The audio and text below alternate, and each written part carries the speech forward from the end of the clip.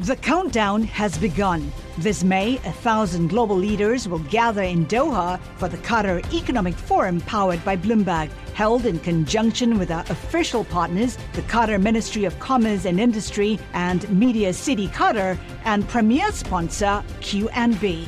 Join heads of state, influential ministers, and leading CEOs to make new connections and gain unique insights. Learn more at QatarEconomicForum.com. This is Masters in Business with Barry Ritholtz on Bloomberg Radio. This week on the podcast, I have another special guest. His name is Marcus Shaw. He has really a fascinating career and a focus these days. He really began as a traditional engineer / finance person working at IBM as a network engineer before he got his MBA at Duke. And from there, did the usual research and investment banking gigs throughout a lot of Wall Street before the opportunity came to help entrepreneurs develop and grow their businesses in places like Alabama and Tennessee, which ultimately led him to participate in the founding of a new firm called Alt Finance, which was created by really a group of, for lack of a better word, finance royalty. It's Howard Marks of Oak Tree Capital. It's Tony Ressler of Ares, Mark Rowan of Apollo Global.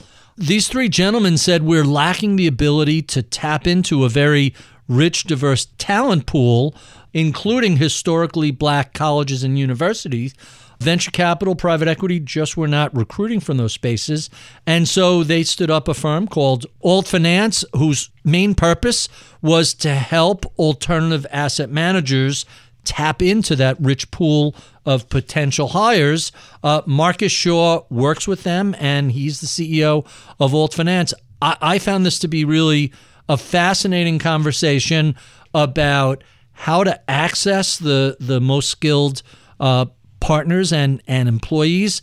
What can be done to shake up a relatively staid industry that has lagged behind its peers in terms of recruiting and other things, and really how to help have a major impact in the world of finance. And I found this conversation to be fascinating, and I think you will also. So with no further ado, my interview with Marcus Shaw. Barry, thank you so much for inviting me. I'm excited to chat with you. So let's talk a little bit about Wall Street and diversity. Wall Street's been pretty bad at recruiting black talent. It's been a stated objective for decades. Why is finance so bad at this?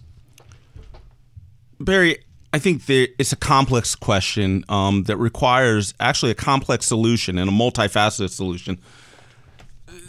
I would say the most general issue here is that folks don't have the networks and the access to careers in finance from across the country, right? So if you grow up in New York, yeah, you'll probably know some people that worked in the industry, and you may have some relationships. You may go to school with somebody. Your parent may work there, and that's whether you're white or black, all right?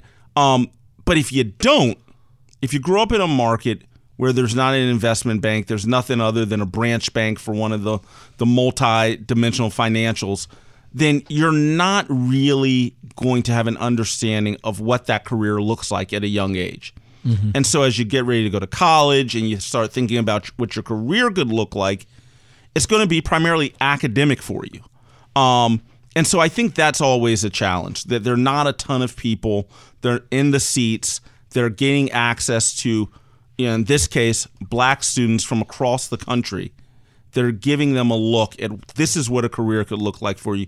This is what an opportunity could look like for you. Here's what the realm of possibilities is. And this primarily is how you get there. Here's a path to get there. That's the biggest challenge. So tell us about Alt Finance. What is its mission, and why is this a better mousetrap than the way things have been done before? So Alt Finance is focused on building diversity in the alternative investment industry. Alternatives being venture capital, private equity, anything else? Private credit, real estate investing, hedge funds. everything kind of outside of traditional stock and bond investment, right? The things that are more private market driven often.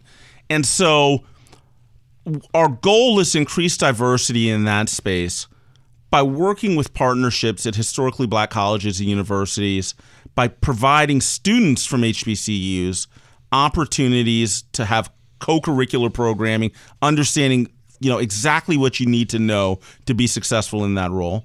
Also to provide mentorship for students so that they're not operating in a vacuum, so that when they have questions, there are people in the business, people that have experience in the business that they can talk to. And also by working and partnering with schools to provide financial support to help increase capacity, not only for students, but also for the institutions themselves. So let's talk a little bit about how Alt Finance was initially funded and created. You have Howard Marks of Oak Tree Capital, Mark Rowan of Apollo, Tony Ressler of Ares. These are like three heavy hitters at giant legendary firms. That's a heady group to work with. What led them to say, we need help accessing black talent and we're not getting it from anywhere else, we have to do it ourselves?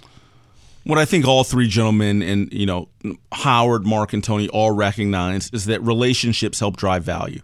And so you got to have relationships with the schools and the places where there is a lot of black talent. And I think they saw HBCUs as an opportunity for that. I think what's important, though, and what's key is that we found ourselves at a very interesting point in time in 2020, in the wake of George Floyd, in the middle of COVID. And so I think everybody around the world, business leaders from across multiple industries, were trying to think about how can we make the world a better place? How can we address racial equity in a way that's specific to the businesses that we operate in? And I think that's the key, right? This was not just about, going out and being philanthropic, right, and making one-time gifts. This was about how can you be strategic in building partnerships over the long term that are going to have a systemic impact in the industry in which you operate. And that's where I really think that the three firms led by, again, Howard, Tony, and Mark really found something that was special and something that was, a better solution to a question that Wall Street's been dealing with for years. So is it safe to say that Wall Street in general, but alternatives like private equity and venture capital, were not recruiting at historically black colleges and universities? Was that void out there forever? I think that it was not systemic, right? There was no systemic recruiting at HBCUs in a way that was going to be sustainable, right? Mm-hmm. And I think that a lot of that was driven by needing to take some time and figure out how do we engage with these universities. We know we've got talent there. We've got density of talent, which is the important thing. And so I think giving us time to reflect on what had happened over the past few years was a really strong case for let's go, let's be direct and intentional, let's work with presidents at these universities, let's work with the deans, let's work with the students to develop a strategy together that's going to rise the tide for everybody. So I want to get into the details of what you guys actually do with students. But before I get there, you mentioned Tony, Howard, and Mark. What led them to say, hey, let's stand up some entity so we can set up an institution to correct just a recruiting shortfall we've had for years and years? Like, that's an unusual group of guys to get together and say, let's see if we can dent the universe a little bit. Yeah. So I think there are two factors. Number one, and I think they both reflect strong leadership at the firms. Mm-hmm. Number one, you had, somewhat of a groundswell from within the firm, certainly at leadership, that said, we need to figure out a way to do something. Mm-hmm. And I think as great leaders do, I think Howard and Tony and Mark were receptive to that. And also it was perfect timing because they were thinking, how can we drive impact? How can we impact and affect change in our own way? And so it starts off with senior leaders at the firm and, these heads of industry working together to figure out what can we do. Then you bring the relationships together. So Howard and Mark and Tony have known each other, but also many of their senior leaders have known each other as well. Right. And so the main thing that you have to do is say, we want to take down any competitive barriers in which we operate during our standard business. And we recognize that what we're trying to solve for is bigger than our individual company. It's really about the industry. And if you can get to that point, which they did very quickly, I mind you, then you can instantly start to put together something as powerful as Alt Finance. And that happened, and it happened fairly quickly, but I think it took a lot of time and a lot of vulnerability and a lot of transparency, and I think that's really symbolic of what Alt Finance represents. So now let's drill down a little bit and talk about what you exactly do with students. Do you guys provide coaching or mentorship? What do you do to help kids who probably aren't all that familiar with what private credit is and put them on a career path into alternative investments? So there's a framework that I use. I use it with entrepreneurs. I use it with talent anywhere I see it. First, you identify really good talent, right? Kids that have an interest in investing, although they may not know the nuance of what investing asset class that they're most interested in, or they're young, they may not have the experience of understanding multi-cycles in the market, but they have an interest in investing. They have academic strength, right? Some real intellectual rigor and horsepower. And so you look at kids that perform well, no matter what they do. The kid could be a philosophy major, they could be a finance major, but are they doing well in the pursuit that they're following? And then we look for students that are coachable, right? Coachable is key. Really? It's an apprentice model business. Mm-hmm. There's nobody that comes into this business and comes in right out of college as a partner. Even if they've got all the resources in the world, nobody's going to come in as a partner. By and large, most people start this business as an analyst. And they work with associates, and those associates work with VPs and principals and managing directors and so forth. So you need people that are going to be willing to work through the apprenticeship model, that are willing to come in, well compensated, a great network of people that they're going to be around, but they're still going to have to listen and be coached up in order to benefit the team and the company. And so we look for those things. People that have an interest in investing, people that have intellectual horsepower, and people that are coachable. That's really intriguing. So it's not so much specific qualifications that are needed as qualities that will allow the students you select to succeed going forward. Yeah, I think by and large, I would say that those qualities, we recognize them through qualifications, right? So I look for people who have strong GPAs and people that are taking some rigorous coursework, even if that coursework's not in finance. I look for people that have done extracurricular work or, manage their own little portfolio or have stock ideas or business ideas that they want to pitch. And then I look for people who also have references that say, you know what? This young man, this young woman's been really coachable in the time that I've had them in school. So generally speaking, alternative assets, that's a tough gig to get into regardless of where you go to school. Private equity, venture capital, hedge funds, real estate, down the whole list, not easy. How much harder is it to get into that space if you're coming from an HBCU? I think it can be difficult, and not because of anything that's attributable to the student themselves. I think it can be difficult because no matter where you're coming from, you need to know somebody to get into this business. And so the first key is how can you create networks that allow HBCU students to have mentors, to have advocates that are in the industry that learn and know them well, know their strengths, know their weaknesses, know their ambition and their aspirations, and can speak to that and help guide them to certain careers inside of alternatives where they can be successful. Really intriguing. The countdown has begun. This May, 1,000 global leaders will gather in Doha for the Qatar Economic Forum powered by Bloomberg, held in conjunction with our official partners, the Qatar Ministry of Commerce and Industry and Media City Qatar, and premier sponsor QNB. Join heads of state, influential ministers, and leading CEOs to make new connections and gain unique insights. Learn more at QatarEconomicForum.com. Let's talk a little bit about some of the work you've done.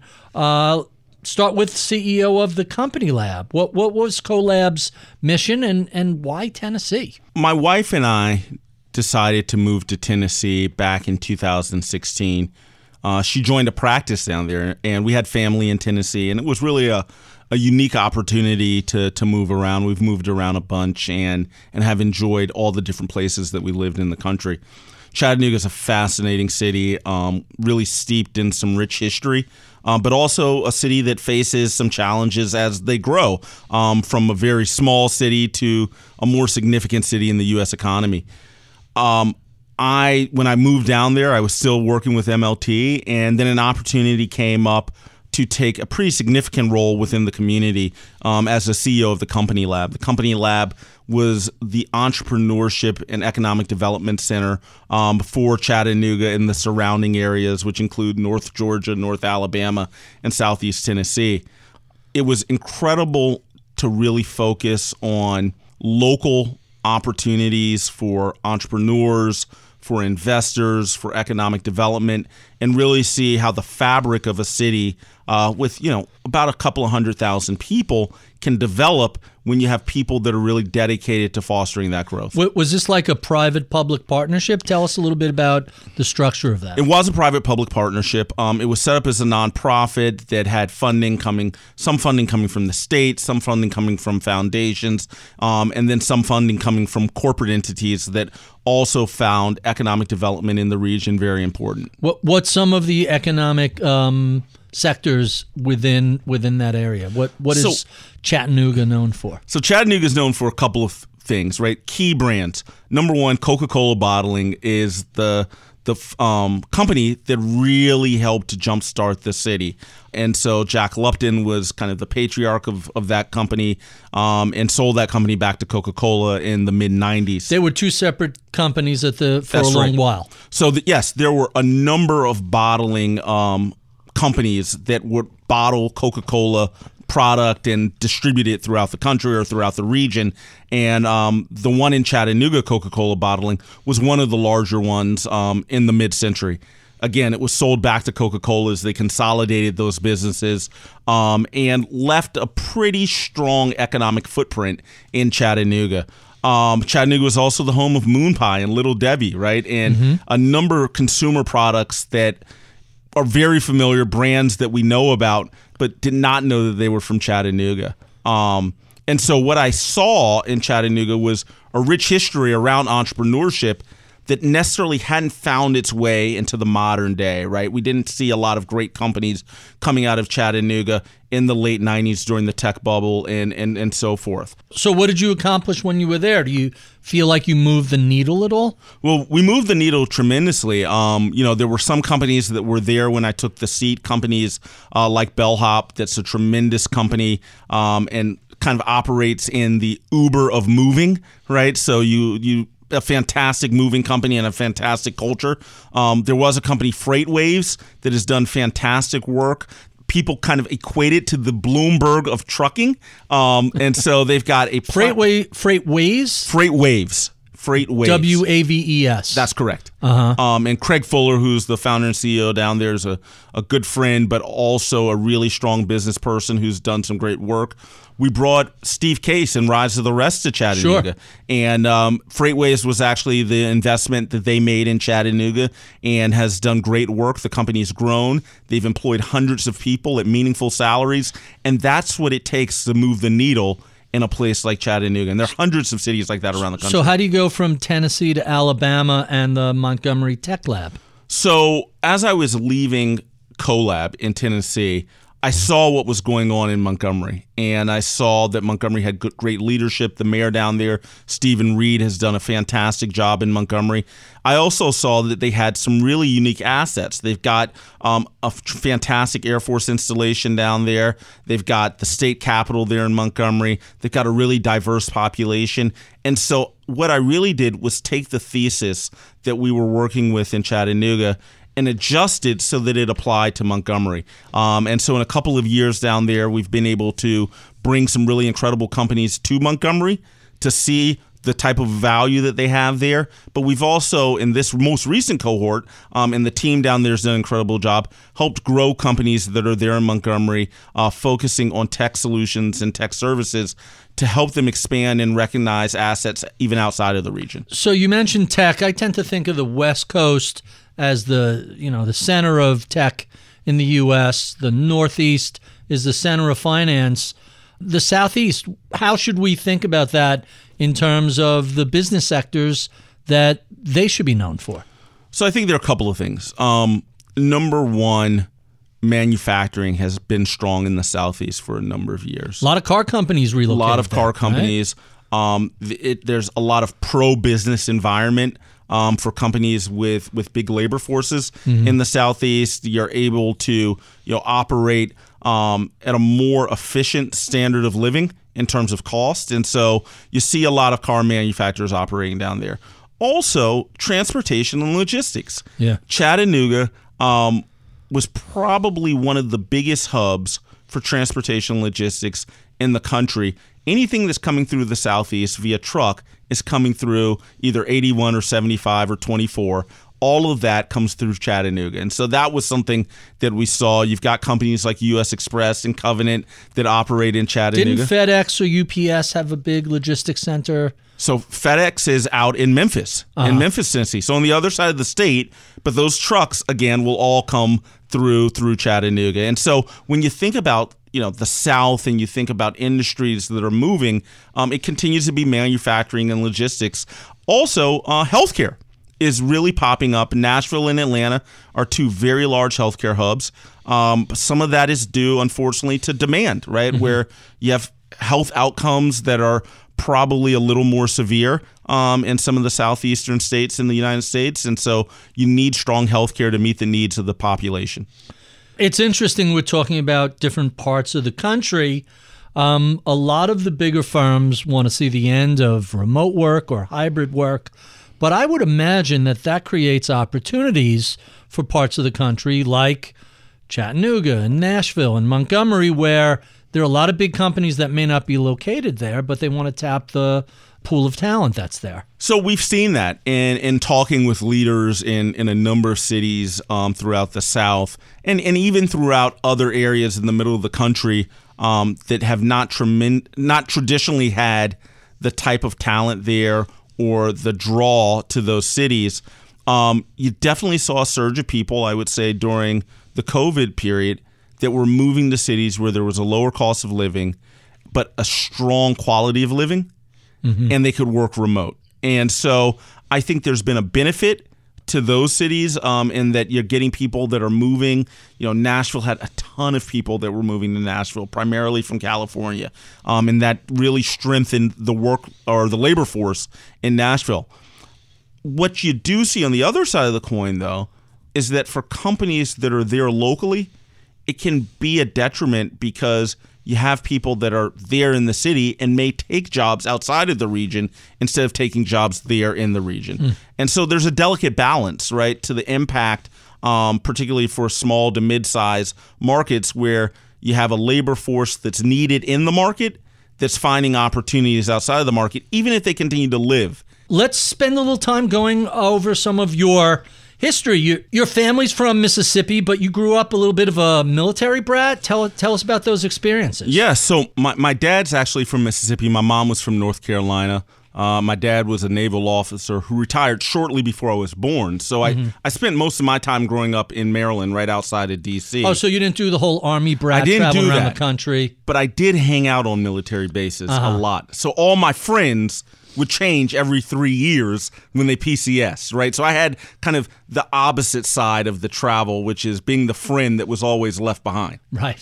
That's really intriguing. What did your dad retire from doing? What was his? So my dad had two careers in his life. He grew up in Mississippi. He's picking cotton, believe it or not, when he was 7 years old. He was born in 1929. 7 years old. Wow. Right? We talk about skipping generations. He went into the Navy in 1945 and spent 27 years in the Navy. He retired and went to work at the Library of Congress in personnel, was able to get his undergrad, master's, PhD all through the GI Bill while he was in the Navy. But I always say my father's a real hero of mine because he truly did skip 3 generations in one lifetime. Wow. That's really impressive. Was mom working, or was she a homemaker? My mother was a 50-year school teacher and taught public school in D.C. for 50 years. 50, wow. And really was an inspiration for the way I think about learning and understanding the value of education. So let's talk a little bit about education. You went to Sidwell Friends School. That's some rarefied company, isn't it? It's some good people that have gone there. Yeah. Who did you go to school with? Any famous names we might know of? Well, Marcus Shaw is one. But no, I had great folks in my class. Baratunde Thurston, who you may have heard of, author and producer that spent time with The Daily Show. John Bernthal, who's a great actor. Tommy Kail, who was the director of Hamilton and some other big plays. But everybody in our class was phenomenal. Also, folks like Chelsea Clinton. And later the Obama girls went to Sidwell. So some rarefied air indeed, but a great group of students and a great group of friends. So you go from there to get a mathematics degree from Morehouse College, then on to Georgia Tech for an electrical engineering degree with a little football mixed in. Tell us a little bit about your academic career in college. So when I went to Morehouse, I was excited. I went down there with a few friends. It was a great mix to be able to go to a school like Sidwell and then go to an HBCU as esteemed as Morehouse was really a great opportunity for me to have a bunch of different experiences. My story around playing football is probably my great interview story. I was playing cards with a bunch of guys right at the beginning of the school year, and made a bet that I could kick a 50-yard field goal. So we go out on the field, we jump the fence, I line up, take about 20 steps back, kick a field goal from 50 yards. One of the coaches comes out and yells at us to get off the field. We're trespassing. As we're leaving, he tells me to come out to the walk-on tryouts at the end of the week. How close did you come to a 50-yard field goal? Oh, I knocked it down. No kidding. I made it, man. He didn't want me to come out because I missed it. He wanted me to come out because I made it. And I went on to play 4 years in Morehouse and had some strong accolades there.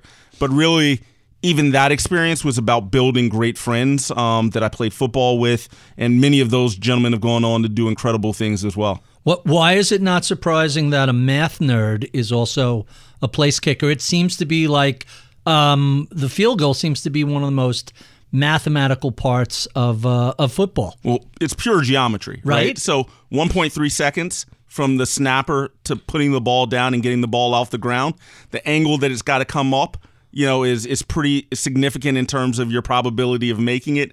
So I looked at it as an exercise in physics, geometry, a little bit of chemistry depending on the texture of the football. So I thought I was a natural. Huh. That's really intriguing. And then you go on, get your master's at Duke School of Business. What led you in that direction, given the mathematics and electrical engineering undergraduate? So I went to IBM after my completing my undergrad degree at Georgia Tech in electrical engineering and had a great time there, learned a lot, but really wanted to understand the way that we were selling business, right? Understanding more about the business of IBM and how we thought about the products and services that I was delivering as an engineer. Not to mention, one of my very good friends that played football with me at Morehouse was a year ahead of me in business school. He said, "You're pretty smart. You should check out business school." And fortunately enough, I had a great school in Duke that was right there in Durham. My wife was in med school at UNC, and I didn't have to move to go to a great business school, which was really refreshing. And it was a great experience, and I learned a lot about business there and kicked off a new career. From there, you end up going into a decade of equity research and investment banking at shops like Bank of America, Piedmont, others. What led to that aspect of finance? So I always tell folks this is one of the great turning points in my life. When I went to business school, I was pretty confident that I was going to come out of business school and go back to IBM. I was going to stay an engineer, wanted to learn more about marketing and some operations around technology. There was a point right before the start of my first year in business school, so this is 2003. I had an opportunity to go to a camp, a 2-day camp at Goldman that was focused on providing insights in investment careers for people that did not have an investment background. And they fly you up, you're a smart kid, put you up in a nice hotel. And I met a woman who covered enterprise software at Goldman. And she gave me really great insight into how I could leverage the industry knowledge that I had developed at IBM. And so really it was one person on an off conversation, down on Broad Street 20 plus years ago that led to my career. She said, equity research is a great place where if you know a lot about the business and you learn a lot about finance, you can be impactful, you can earn a good living, you can really understand the markets and meet great people. As opposed to the opposite, which is knowing a lot about finance and then having to learn a whole industry from the outside. It's a very different perspective than starting with the industry knowledge from the inside. That's right. And that perspective is something that I think we've got to learn to embrace more, because finance is challenging, but it's not difficult, right? It requires putting in work and getting reps in order to start to understand patterns and be able to anticipate things that you will see in the market or things that you'll see at a company. But really understanding the core of industry is what makes a master of business, right? I mean, that's how you really start to hone the skills that you need in order to make true alpha out there in the market as an investor. So tell us what you did at shops like Bank of America. What was your focus? So I covered telecom services at Bank of America. During my time at IBM, I had worked on several telecom networking projects and really understood the industry, things like spectrum and things like wireless that were coming of age at that time. I understood pretty deeply, and through my understanding of finance, I was able to say, these are businesses that I think will do well. These are businesses that are positioned to do well. And once the market understands that, the stocks will perform. I had great mentors at Bank of America, a great team that I worked with, and really set me up for a great start in finance.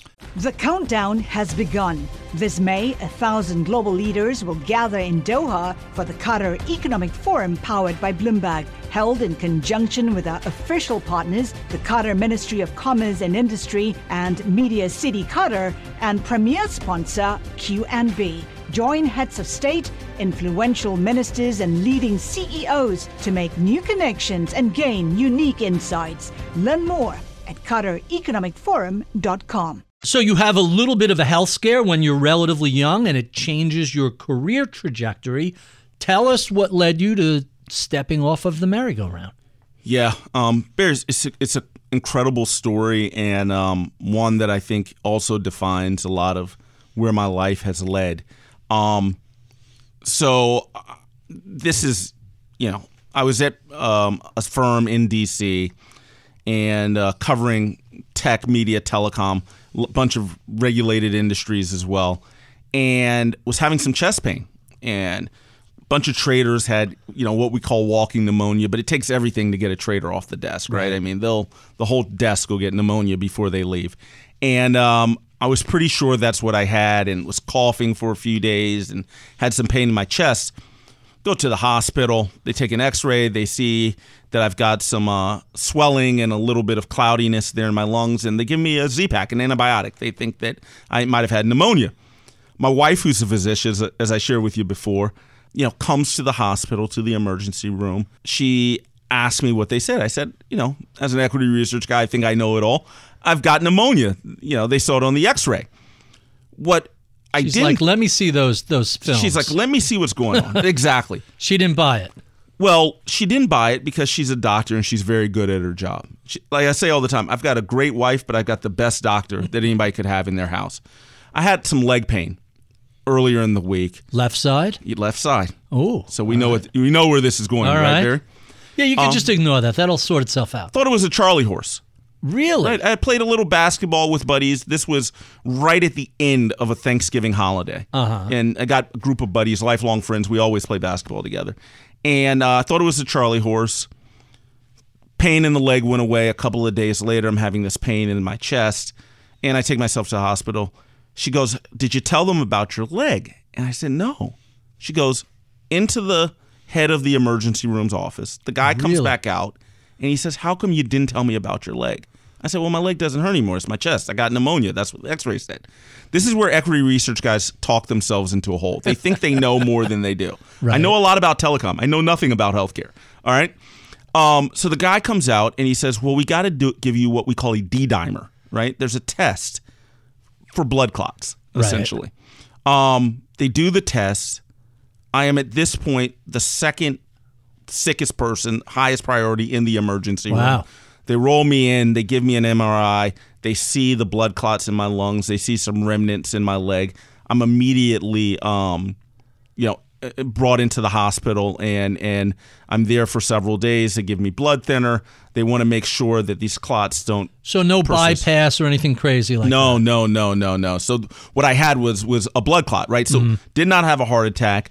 I'm in the stroke center there, the hospital in D.C. And for me, it was really a point where you start thinking about your life in a different way. It had to be terrifying when your wife comes in and the head of the ER says, "Stat, let's get this guy taken care of immediately." It is, but not as scary until you realize what's really happening. Mm-hmm. And that, there's things that they called widowmakers, which are these bilateral blood clots that you get across the aortic valve. And, you just go away. You're done. Right. You're done, right? As somebody that's kind of steeped in mathematics, probabilities, investment, you always are thinking about the future. And, my great story from that is that I actually upgraded a stock, Pandora Media, from the ICU in the hospital. I bet they love that. Yeah, to which my wife responded, if you die writing a research report, I'll kill you. Right? So this is where you start putting it together. You put a little bit of life together, and you start thinking like an investor, and you start investing in yourself and thinking about, how are you going to measure the return in your life?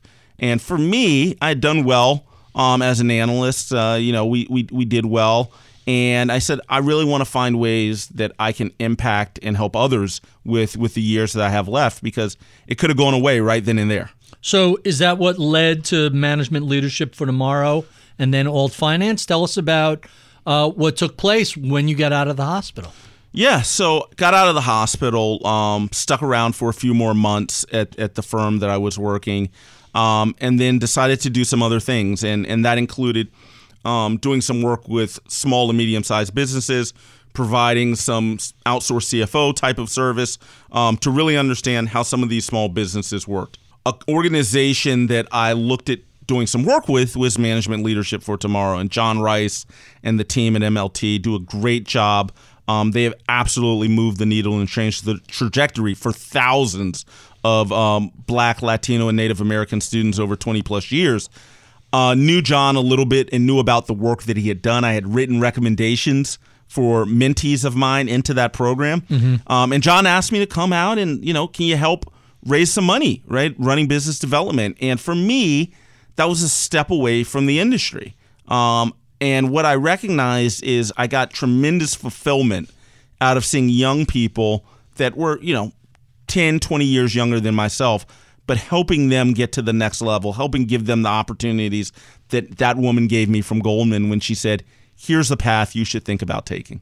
Quite interesting. I'm Barry Ritholtz. You're listening to Masters in Business on Bloomberg Radio. We're talking to Marcus Shaw. He is the CEO of Alt Finance, a firm which seeks to increase diversity across alternative asset management firms. So we've been talking earlier about the lack of recruiting and the lack of diversity historically on Wall Street. But let's talk about the other side. You often speak to groups of smart college kids, and you ask them, hey, what do you guys know about private equity or credit or venture capital? What sort of answer do you get when you ask those college students those questions? So the most interesting thing that I've seen in assessing college students and talking to them is that students generally have very little knowledge of the companies that are operating in the private equity, private credit markets, real estate. They know some of the venture capital firms, because I think venture capital has done a great job of PR over the past 10 years or so. I mean, everybody wants to be a venture capitalist and an entrepreneur. I always attribute that to a low interest rate environment where... Oh, no, go back to the 1990s and venture capitalists were rock stars also. That's right. Well, also, though, a period there where you had the Fed being a little accommodative, right? Mm-hmm. I think that by nature and by design, many of the firms that operate in the private equity and private credit space don't want to be known. But our students know many of the holding companies, right? And that's what's really interesting, that They know the publicly traded companies. They know the private companies, but they don't know the holding companies for the private companies. You use the example, and I think it's fascinating. Rihanna partnered with a private equity firm for her fashion line. The students know who Rihanna is, and they know how wildly successful she's become, but they don't know who the financiers are behind That's right. that. That's and, right. And how do you get them to look behind the curtain or under the hood and see that capital is what's driving the business? I think the key to that, and we check for this when we're interviewing students for our program, is intellectual curiosity, right? Mm-hmm. That's the key to being an investor. Are you always thinking about peeling back another layer to the onion? You go in a store, you see a great product. Where's that product made? Who's the company that owns that? If there's several different pieces to the product, where are they getting the components from? Where are they sourcing them from? Who owns that company? Who finances those companies? That's the way we're teaching students to think, because that brings about the type of intellectual curiosity that you need to have when ultimately you want to put some capital behind a company that you really like. So let's go back to first principles. Why are companies interested in diversity? What's in it for them? So I think there are a number of reasons why companies are and should be interested in diversity. We have 100 million students out here coming through, K through 12 and university system that are operating at a higher level than we were 20 years ago. Students are very smart, independent of their color, their background, their religion, their sexual orientation, right? What we know is that students are being educated at tremendous levels today. They have so much more access that their intellectual curiosity is going to be really fueled by a lot more information that's delivered in a more equitable way. If I'm hiring for talent, I want access to all of that. I want to know the brightest kid from every corner of the country, boy, girl, gay, straight, black, white, it doesn't matter. I want to know that student because that student can help me. That student can help me build and invest and find opportunities and generate alpha and bring more clients into my business. And so if I'm a senior leader at a company, I think that's the business operative, right? I've got to have the brightest talent. The talent that's most differentiated and intelligent is also helpful. I think the social part of this is that, a lot of these dollars are public dollars that companies are managing. My mother, again, a 50-year school teacher who put money into her retirement for 50 years. It would benefit her, and it would benefit the other teachers and firefighters and police officers that represent diverse communities to have people who are investing their money look like them as well. Really interesting. So this is more than just a checkbox on any list. Companies are actually looking to expand their diversity and inclusion practices because they see a genuine benefit to both their decision-making process and their businesses. I think that's the obvious answer. And that's why with Alt Finance, this is a long-term plan. We've got a 10-year commitment from our three initial partner firms. And so this is not about checking the box. This is about changing the paradigm for recruiting talent in this industry. So this industry has been notoriously laggard when it comes to diversity, but there are lots of other industries. Technology has been accused of having a diversity issue. Medicine, law, pretty much wherever you look, United States has its own history with some of its dark pockets. What other sectors could benefit from an organization like Alt Finance? What else can we focus on? Yeah, I think there are a number of sectors that could benefit from this strategy, even sectors like tech that have already developed some strategies. I think, again, we're focused around education, exposure, and experience, the three elements that are going into preparing students for careers. This is not just about scholarships, right? You give a student a scholarship, but then you don't really give them access to the people at your firm that are going to help that student not only get a job at that firm, but feel a sense of belonging, right, once they get to that firm so that they maximize their individual output. That's what you're trying to go for, right? I'll tell you a story about a student. So we have a student in our program, And when you talk about counseling and coaching, it was a phenomenal story. A student, very bright student, who had the ability to graduate in 3 years and worked last summer at a fairly reputable consulting company. And I asked the student, I said, why are you in a hurry to graduate? Student's got a pretty good scholarship package. The student comes from a background where, he's having to support family still at home. I mean, a tough situation, and he wanted to get out in the workplace where he can earn.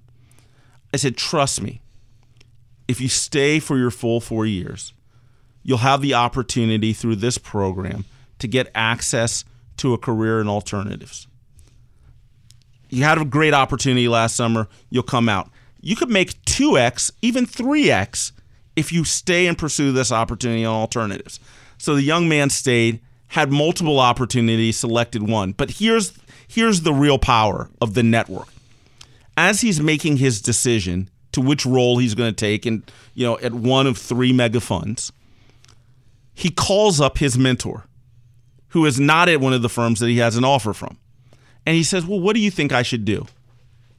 In the course of that conversation, not only does he get guidance from the mentor connects him with another gentleman who used to work at one of the firms in the same group that he was going to.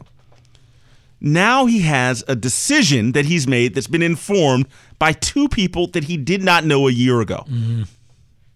That's the dinner table. And we all take those conversations for granted, if especially someone growing up in a New York area where people who work in finance or people's parents were in finance.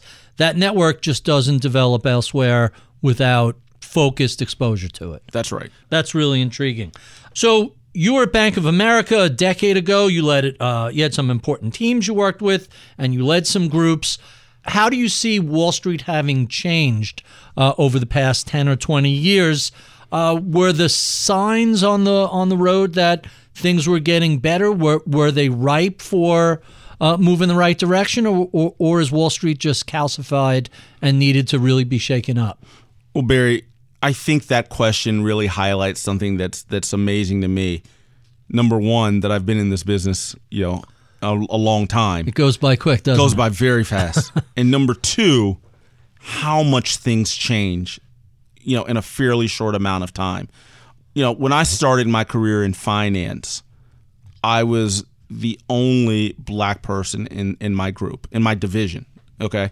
Another young woman came shortly after. We had a great relationship. In fact, she's been a lifelong friend, and I, was a mentor to her. And was that something that was very consistent? You were the only black guy working at the other shops you worked at, or at least the only person in the department? Well, for a couple of firms. I also did work at a minority-owned firm down in North Carolina, and it was refreshing. I mean, I actually, some of the brightest people that I ever worked with, and much of my investment philosophy and thesis, the way I think about investing, was developed there amongst an incredibly diverse group of investors who had tremendous experience and success. Really intriguing. So, given that you were at some big firms early 2010s, what did you see? What was it that led Wall Street to finally being ripe to accept changes? I think there is an inevitable pressure from society that helps drive change. And I think Wall Street, while we talk about it in this compartmentalized concept of it's Wall Street, it's in New York, it's the bull down on Wall Street, right? And it's the movies that we see. In reality, the funds that Wall Street is managing, the capital that it's managing, is coming from all over the country. Right. It's coming from people that look like me. It's coming from people that look like you. It's coming from people that look like our parents and our children. So at the end of the day, and I think we saw this in 2008, I think we saw it again during COVID, that at the end of the day, these companies are accountable to the people, right? And to the people that are their investors, their LPs, and entities that their LPs represent, and their clients. And so I think that what we've evolved into is a more human Wall Street that is more inclusive by nature.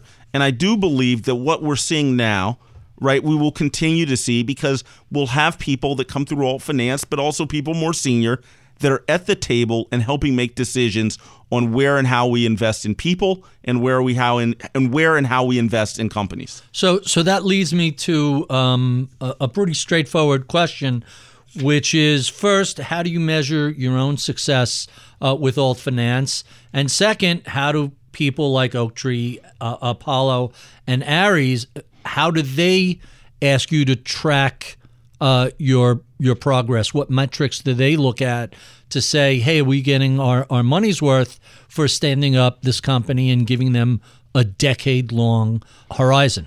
So I'll address the latter first, right? Number one, we had our first, so I came in September. We started our first cohort of our fellowship in January. We now have the second cohort. I've got 75 students from 8 HBCUs that are now building relationships, getting education, getting exposure, and ultimately getting experience to the alternative investment industry. That is fascinating.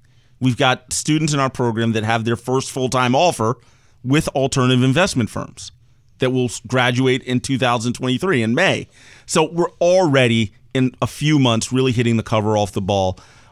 That's the quantitative element, right? Those are the KPIs up on the dashboard that are saying, how many students are you getting to exposure to these jobs? How many students are getting these jobs?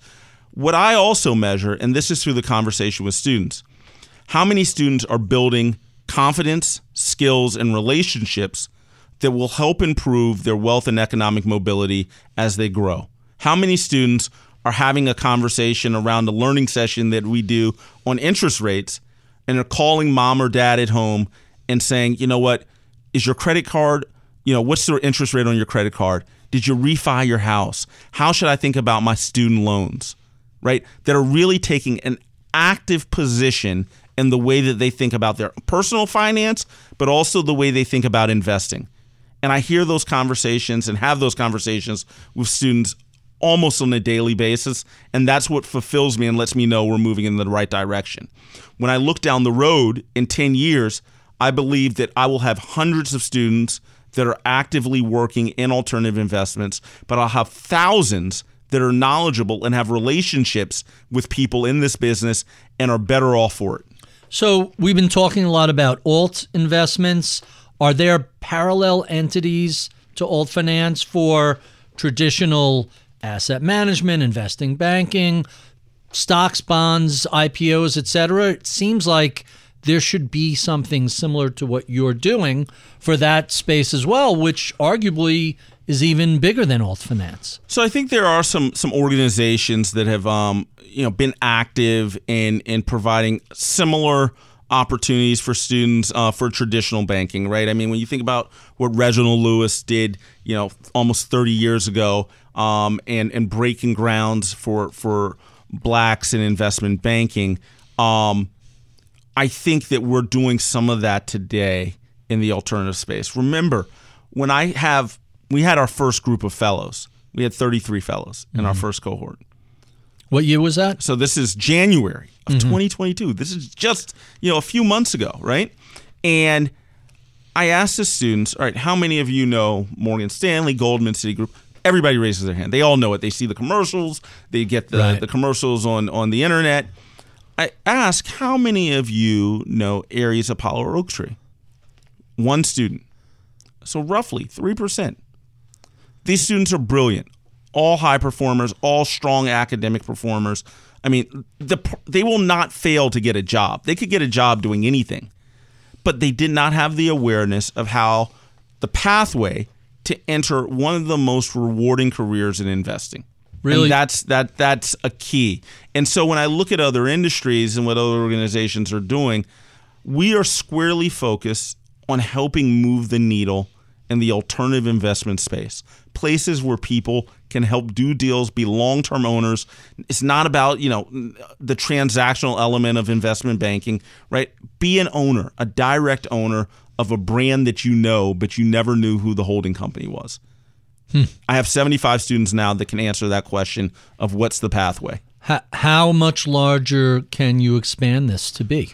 So, Barry, we will expand the fellowship program ultimately to be around 100 or 120 students in each year, about 40 or so in each class.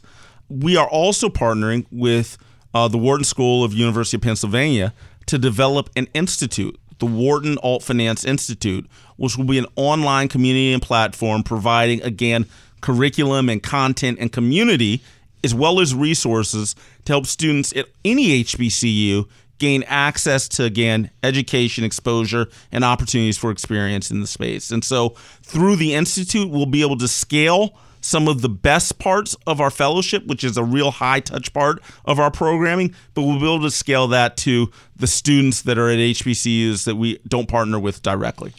Really, really quite fascinating. Collaborate for a greener future at the Bloomberg Green Festival, a groundbreaking celebration of the thinkers, doers, and innovators leading the way. From design and culture to technology, science, and entertainment. Hear from inspirational speakers and immerse yourself in climate solutions. July 10th through 13th in Seattle. Title sponsor, Amazon. Official airline, Alaska Airlines. Get 20% off using promo code radio20 at bloomberglive.com/greenfestival. I know I only have you for a couple of minutes more, so before I let you go, I want to ask the standard questions that I ask all of my guests, starting with, what have you been streaming these days? What's been keeping you entertained post-lockdown? Yeah, so Barry, I would say I tend to read a lot and follow a lot, obviously, in news channels on finance. On podcasts, I mean, I love Howard Marks' The Memo, and I read his memos that he puts out, but I love what he's doing in the podcast format that he's developed. But I listen to a lot of sports. I'm a huge Jalen and Jacoby fan. I love what those guys are doing in terms of sports and entertainment. And so, probably not as heady as some of the other answers you get, but I love sports talk radio. That's interesting. Tell us about some of your early mentors who helped shape your career. So, a couple of the mentors that I had, there was a woman named Stacy Gorin who hired me actually to IBM, and it's amazing to think this is over 20 years ago.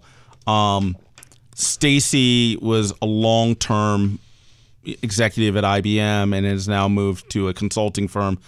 But what she really helped me focus on early in my career was continuous improvement, right? You think about it as an engineer a lot, right? Kind of the Kaizen principle, right, that Toyota used. But personal improvement of yourself, right? How do you continue to develop as a person?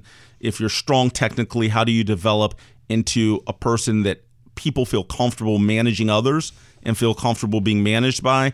And so as I developed into an executive and a CEO, I always reflect on those lessons that she gave me early on about being vulnerable and being coachable, even being coached up, right? So having somebody that reports to you have the ability to coach you up on things where you can be more helpful for your organization. You mentioned books and you like to do a lot of reading. Tell us what some of your favorites are and what are you reading right now? Yeah, so a book that I go to often and I reread this probably once every couple of years is Peter Bernstein's Against the Gods. Good. It's fascinating to think about this concept of risk and how it's affected us since the very beginning of time, right? And then really how we have taken risk from something that was deified, right? Kind of this religious concept, and turned it into an economic tool that we can arbitrage for personal gain. Unbelievable, well written. I love the historical context and bringing it into the future, and so that's one that I go to often. I'll tell you a book that I want to pick up, and the title here is John Mack's new book, and I thought it's interesting because, John is somebody that I don't know personally, but I've always respected kind of the way that he organized and ran businesses.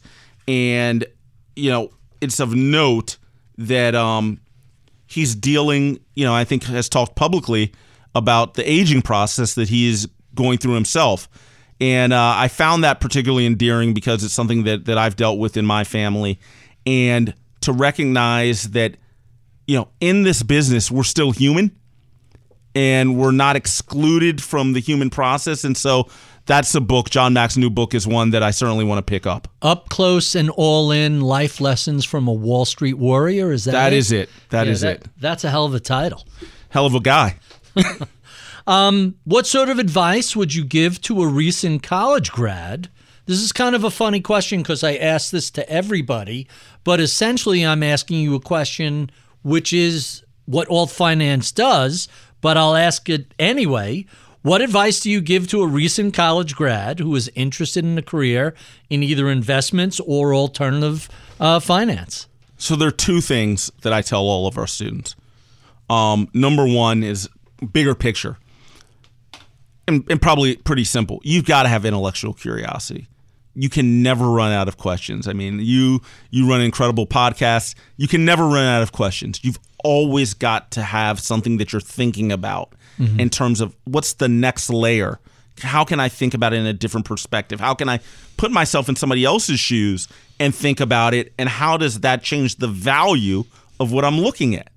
Right? I think that's critical to being successful as an investor.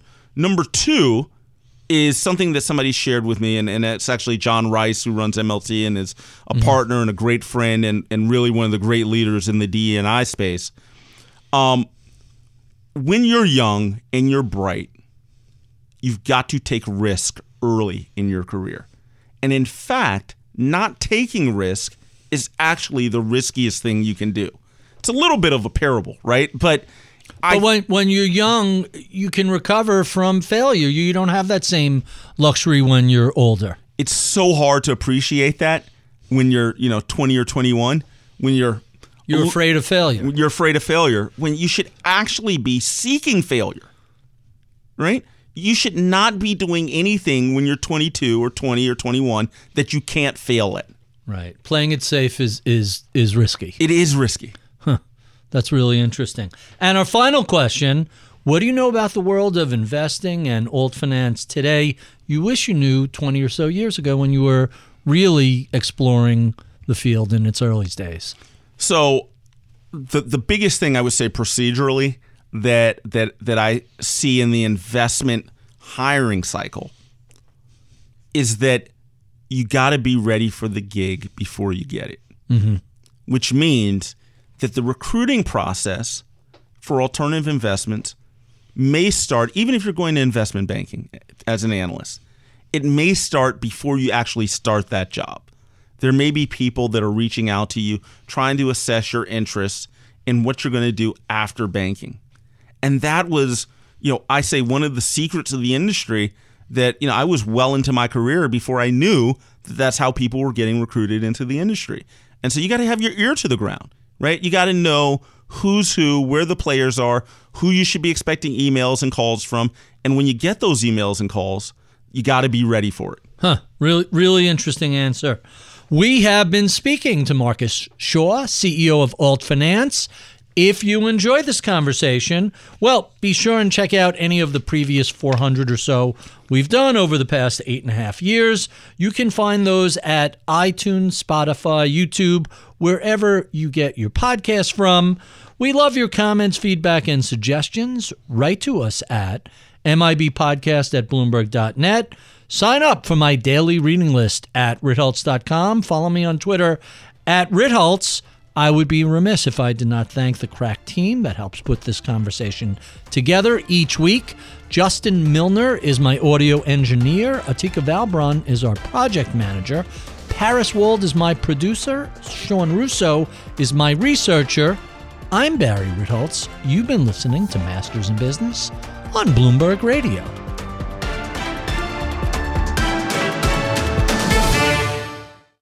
The countdown has begun. From May 14th to 16th, 1,000 global leaders will gather in Doha for the Qatar Economic Forum powered by Bloomberg.